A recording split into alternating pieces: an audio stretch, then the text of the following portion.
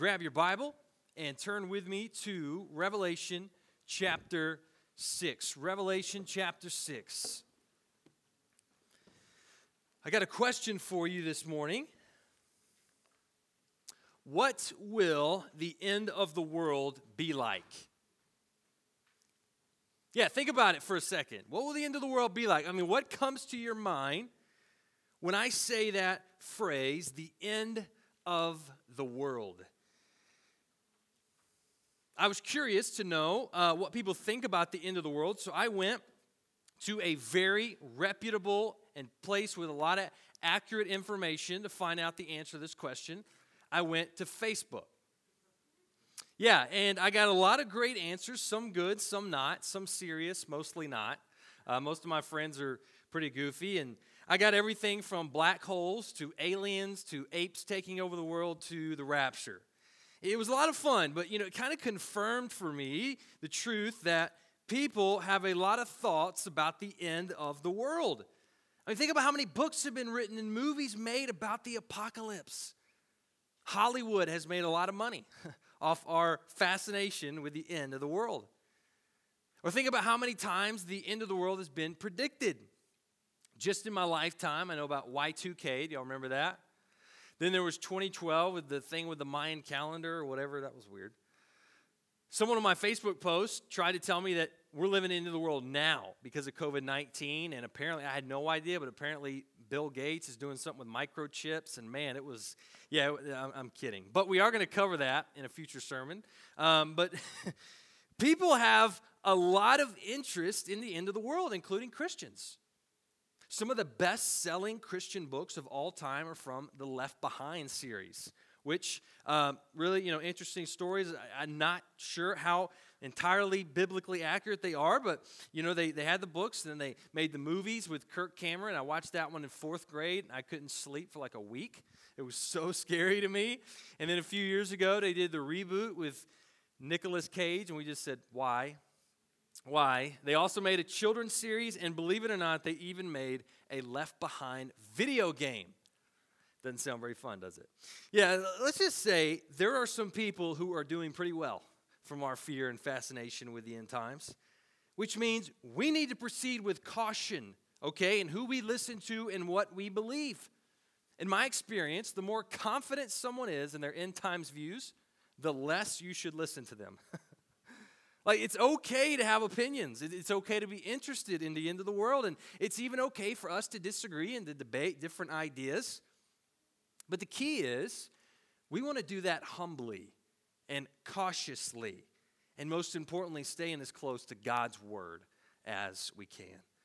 So this morning, as we continue walking through the book of Revelation, I want to give you 3 facts about the end of the world. Yeah, 3 facts about the end of the world.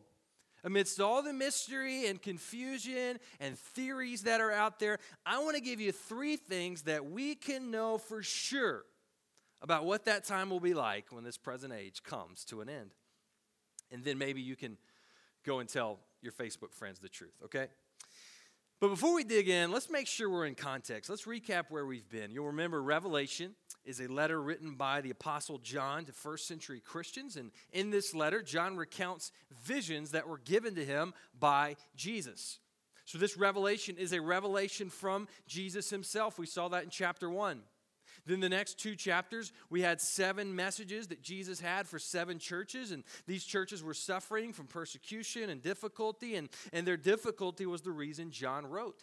It wasn't to tell them how or when the world was going to end, but it was to encourage them, to say to them this central message: fear not, Jesus is on his throne. And we saw that very clearly the last 2 weeks in Revelation 4 and 5, where John recounted this vision of God on his throne and the Lamb being worthy of opening the scroll. And we said those 2 visions are our foundation. They are the guiding compass that's going to lead us through the rest of this book. If we can just remember that God is on his throne and Jesus is in control, we can figure out the rest together, okay? That was John's message 2,000 years ago, and that's his message for us today as we look at Revelation 6, where we get a glimpse of the beginning of the end. So let's read this chapter together, and I want to invite you to please stand as we honor the reading of God's Word. Revelation chapter 6, verse 1. Now I watched when the Lamb opened one of the seven seals, and I heard one of the four living creatures say with a voice like thunder, "Come." And I looked, and behold, a white horse, and its rider had a bow, and a crown was given to him, and he came out conquering and to conquer. When he opened the second seal, I heard the second living creature say, "Come." And out came another horse, bright red. Its rider was permitted to take peace from the earth so that people should slay one another, and he was given a great sword. When he opened the third seal, I heard the third living creature say, "Come." And I looked, and behold, a black horse, and its rider had a pair of scales in his hand, and I heard what seemed to be a voice in the midst of the four living creatures saying, "A quart of wheat for a denarius, and 3 quarts of barley for a denarius, and do not harm the oil and wine." When he opened the fourth seal, I heard the voice of the fourth living creature say, "Come." And I looked, and behold, a pale horse, and its rider's name was Death, and Hades followed him. And they were given authority over a fourth of the earth to kill with sword and with famine and with pestilence and by wild beasts of the earth. When he opened the fifth seal, I saw under the altar the souls of those who had been slain for the word of God and for the witness they had borne. They cried out with a loud voice, "O sovereign Lord, holy and true, how long before you will judge and avenge our blood on those who dwell on the earth?" Then they were each given a white robe and told to rest a little longer, until the number of their fellow servants and their brothers should be complete, who were to be killed as they themselves had been. When he opened the sixth seal, I looked, and behold, there was a great earthquake. And the sun became black as sackcloth, the full moon became like blood, and the stars of the sky fell to the earth as the fig tree sheds its winter fruit when shaken by a gale. The sky vanished like a scroll that is being rolled up, and every mountain and island was removed from its place. Then the kings of the earth and the great ones and the generals and the rich and the powerful and everyone, slave and free, hid themselves in the caves and among the rocks of the mountains, calling to the mountains and rocks, "Fall on us and hide us from the face of him who is seated on the throne and from the wrath of the Lamb. For the great day of their wrath has come, and who can stand?" Amen. You can be seated. Now, before we look at the 3 facts about the end of the world, we need to step back and think about this chapter as a whole. Where does chapter 6 fit in the timeline? A lot of times when you see people teach through Revelation or have a Bible study through it, there's this nice, neat timeline of events like, okay, this is going to happen, and this is going to be this many years, and then we're going to see this. And the truth is, if you read Revelation, you're going to see that John does not give us a neat and tidy timeline. There are no dates or times. Things aren't always clearly one after the other. And I think the reason for that is because it's not as important as we want it to be. We want to know exactly what's going to happen. But John is writing to show us what the end will be like, not when the end will be. He's writing to show us what the end will be, not when the end will be. With that said, I am going to do my best to try to give you a rough timeline based on my own study. And I've said there's a lot of interpretations out there, but this is the way I see it. In these next several chapters, we're going to see 3 series of judgments. 7 seals, 7 trumpets, and 7 bowls. I believe the 7 seals describe the time leading up to the end. The 7 trumpets describe the time of great tribulation, and the 7 bowls are God's final outpouring of judgment right before Christ's return. And I hold that view because of something Jesus said in Matthew chapter 24. So keep your finger at Revelation 6 and flip over with me to Matthew 24. This chapter, it's really important for understanding Revelation. Matthew 24 is what's known as the Olivet Discourse. It's one of Jesus' last messages to his disciples, and it's a response to the disciples' questions where they said something we want to know. They said, "Hey, Jesus, when is the world going to end, and what's it going to be like?" And this is how he responded. He told them there's going to be roughly 3 distinct time periods concerning the end. There will be the time leading up to the end, what he calls the birth pains. There will be the great tribulation. And lastly, there will be the actual return of Christ. And that's what I believe corresponds to, again, the 7 seals, the 7 trumpets, and the 7 bowls. So look with me at Matthew 24, verse 3. As he sat on the Mount of Olives, the disciples came to him privately, saying, "Tell us, when will these things be, and what will be the sign of your coming and of the end of the age?" And Jesus answered them, see that no one leads you astray, for many will come in my name, saying, I am the Christ, and they will lead many astray. And you will hear of wars and rumors of wars. See that you are not alarmed, for this must take place, but the end is not yet. For nation will rise against nation, and kingdom against kingdom, and there will be famines and earthquakes in various places. All these are but the beginning of the birth pains. Then they will deliver you up to tribulation and put you to death, and you will be hated by all nations for my name's sake. And then many will fall away and betray one another and hate one another. And many false prophets will arise and lead many astray. And because lawlessness will be increased, the love of many will grow cold. But the one who endures to the end will be saved. And this gospel of the kingdom will be proclaimed throughout the whole world as a testimony to all nations. And then the end will come. Do you guys see the echoes of this in Revelation 6? This is why I believe what Jesus is saying here in Matthew 24 connects. But here's the question. Was Jesus telling the disciples to look for these things in their lifetimes in the first century? Or was he talking to us? Well, I think the answer is yes. It's both. And this is something that is a little challenging, but I want you to hang with me and think about this. When the Bible talks about the end times or the last days, it's talking about the entire time between Christ's first and second coming. I'll give you an example. Paul said this in 1 Corinthians 10:11. He said, these things were written down for our instruction, on whom the end of the ages has come. This meant Paul believed he was living in the end of the ages. Was he wrong? Was he off by a few thousand years? Well, no. As we said, the last days are the entire period between Christ's first and second coming. So the early church was living in the last days. We also are living in the last days. This is why many of the things Jesus said were going to happen have been happening and are still happening today. Wars, famines, earthquakes, false teachers, this has been going on for a long time. So in one sense, the seven seals of Revelation 6 speak of the condition and conditions we have experienced since Jesus went back to heaven. But at the same time, the New Testament also makes clear that things are going to get worse. There will be a time of intensification during the tribulation. There will be an end to the end times, the last day to the last days. There will be an end to this age that will usher us into eternity. So I know that was a lot of background information there, but with that overview of the seven seals, here are the three facts we know about the end of the world according to Revelation 6. Here's the first. The world is bad, and it will get worse. Thank you, Micah, for the understatement of the year. In case you didn't know, the world is messed up. It's broken. Bad things are happening. Yeah, I do find it a little odd, though, when people say that 2020 was the worst year in history, or this has got to be the end times because things have never been worse. I'm like, really? The Great Depression? Millions of people trapped in slavery? The Holocaust? World wars? Like, I know this year has been hard for a lot of people, but history shows us that the world has always been a wreck. And we see this played out in these first four seals that the Lamb opens, which are commonly called the four horsemen. Once the Lamb opens a seal, one of the four living creatures says, come. And then, oh, here comes a horse that symbolizes something bad. Let's look at those. The first horse we see is white.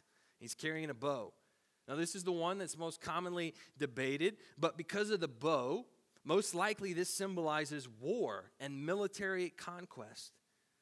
The second horse is bright red, symbolizing bloodshed. He takes peace from the earth and people begin to kill one another.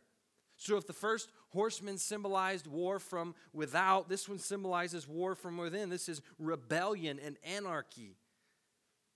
The third horse is black, and his rider has a pair of scales. You see a voice calling out and saying, hey, this is how much wheat and barley are going to be, which is about 10 to 12 times higher than normal. So this horse symbolizes famine. The fourth horse is pale, which is the color of a corpse or a person struck with terror, and we see the rider's name is Death. He's given authority to kill a fourth of the earth. Taking all of these four horsemen together, we see destruction and chaos that has been going on since the beginning of time. War, murder, famine, death, these are not new things in the world, but it's clear that these things are going to get worse. They're going to become more frequent and more intense, so we should not be surprised when we see or experience these things ourselves. And it's only going to get worse as the birth pains give way to the tribulation. So that's the first fact about the end of the world. The world is bad, and it will get worse. Here's the second fact, which won't make us feel any better. It's this: the church is persecuted, and it will get worse. When the Lamb opens the fifth seal, John sees the souls of martyrs under the altar in heaven. These are people who had been killed for their testimony in Jesus, and they're crying out, "Oh Lord, how long until you avenge us? How long?" This is the cry for justice we see throughout the Bible, particularly in the Psalms. Psalm 13:1 says, "How long, O Lord, will you forget me forever?" God is said to be a God of justice who fights for the oppressed and destroys the wicked. Isaiah 30:18 says that the Lord is a God of justice. Psalm 146:7 says God executes justice for the oppressed. And people, if God is a God of justice and fairness, like these scriptures say, then why doesn't God do something? If God is a God of love, how can he allow his people to suffer in this way? I mean, that's what the cry of how long is all about. It's a biblical, God-honoring desire for God to act for the glory of his name. And notice how God responds. Look at verse 11 in chapter 6. Then they were each given a white robe and told to rest a little longer until the number of their fellow servants and their brothers should be complete, who were to be killed as they themselves had been. Here's how God responds to him. He says, "Not yet. There's still more Christians who have to die." Whew. Man, that's not the response we might have expected. But this tells us that God is not unaware of his people suffering and dying. I mean, notice the souls are under the altar. They're with God. He knows what happened to them. He saw it, and he's caring for them and giving them rest. Persecution and martyrdom are something God repeatedly tells his people to expect in his word. We saw that in the Olivet Discourse we just read. Jesus told his disciples they would be put to death, and they were. Paul echoed that to the early church. He said in 2 Timothy 3:12, "All who desire to live a godly life in Christ Jesus will be persecuted." It's right there. God has warned us in the Bible. Christians are going to die for their faith. And this will happen until Jesus comes back. And in some parts of the world, it's happening now. We here in America, we read Revelation and we think, man, when that day comes, it's going to be awful. And people in other parts of the world read Revelation and think, man, that day is here now and it is awful. There are believers today who live in prison camps and have been ostracized by their families, and their churches have been burned down and some even put to death. We praise God that here in America we don't experience that. We rightly advocate for religious freedom. And yes, it may be difficult to be a Christian in certain parts of this country, and yes, there are certain Christian beliefs that are highly unpopular in our culture's eyes, but we have not experienced persecution. Okay, Starbucks not putting Merry Christmas on their cups is not persecution. And to pretend that we know what this is like is disrespectful to our brothers and sisters who are suffering in the world today. But with that said, our day may come. We don't know. Some of us in this room may face persecution for our faith. Our children or grandchildren may experience that. Because we see in these verses that there are more martyrs still to come. God is not going to act until the number is complete. And this tells us that God is sovereign and just over the suffering and death of his people. Right now, God is being patient. He's holding back his hand of judgment. He's allowing evil to have its day and persecute his church. but one day he will restrain himself no more. His patience towards injustice will expire, because here's the third fact about the end of the world we see. It's this: the Lord will act, and it will be devastating. When the Lamb opens the sixth seal, John sees this cosmological chaos. There's an earthquake, and the sun turns black, and the moon turns red, and stars are falling from the sky, and mountains are moving. I mean, what is going on here? Well, one of the biggest challenges in interpreting the book of Revelation is understanding the meaning of the symbols and what is symbolic and what is more literal.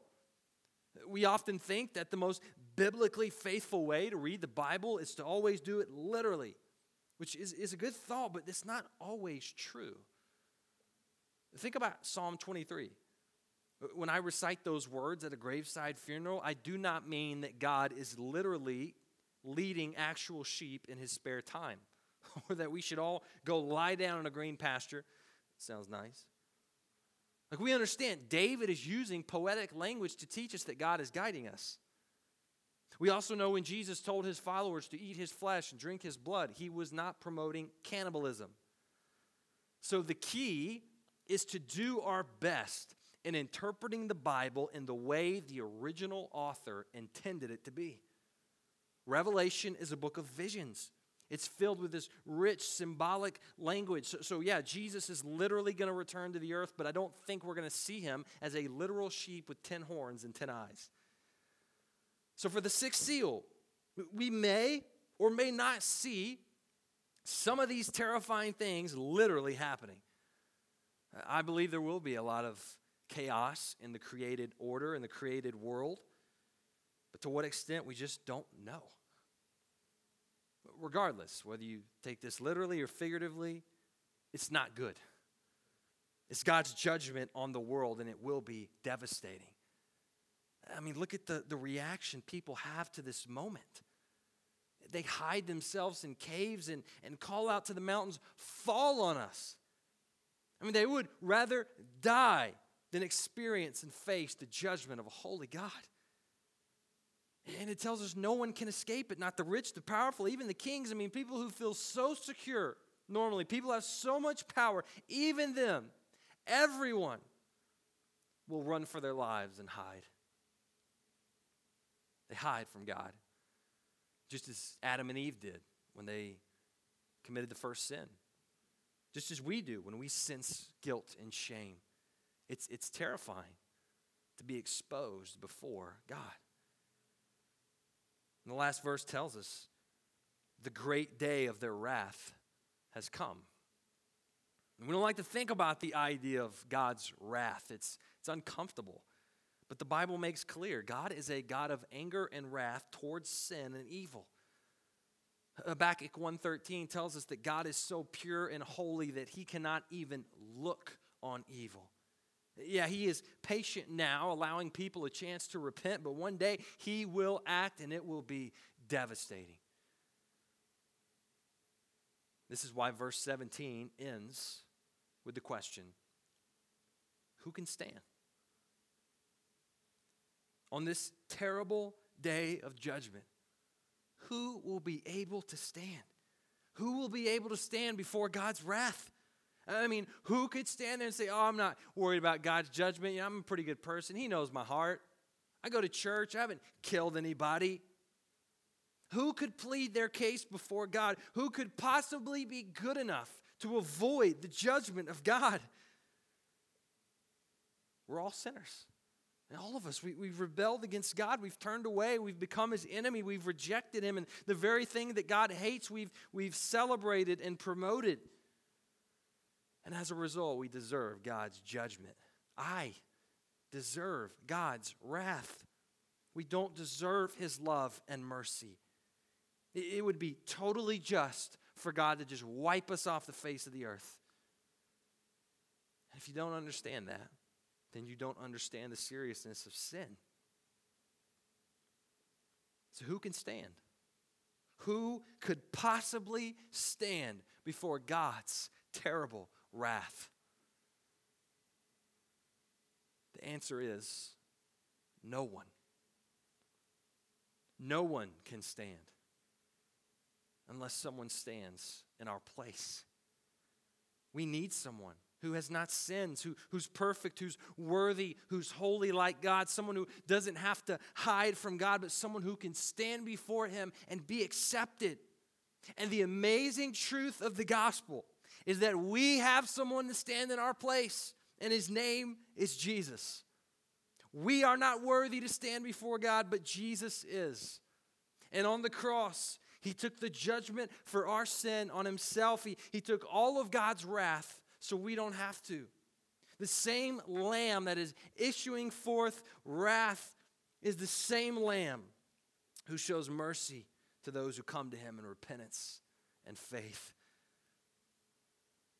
So here's the truth that this passage leads us to walk away with. It's this. No one can stand before the Lamb unless the Lamb stands in his place. The end of the world will be a very difficult and trying time for all who are alive. But for those who know Jesus, we will have hope because we know the Lamb. We may suffer, face persecution, even die, but we will not face judgment because we know the Lamb. We're going to see that more next week. But here's the question I want to leave you with. Do you know the Lamb? Have you given your life to Jesus? If not, and I don't say this lightly, you will face the judgment of God. And I plead with you to run to Jesus before it's not too late, because we're not here yet. That means if you're alive and breathing today, there is still time for you to repent and turn to Jesus. That is a fact. But one day the end will come, and it will be too late. That's a fact too we can't ignore. And on that day it will finally be revealed to the whole world that our only hope is Jesus. Because no one can stand before the Lamb unless the Lamb stands in their place. Let's go to the Lord in prayer.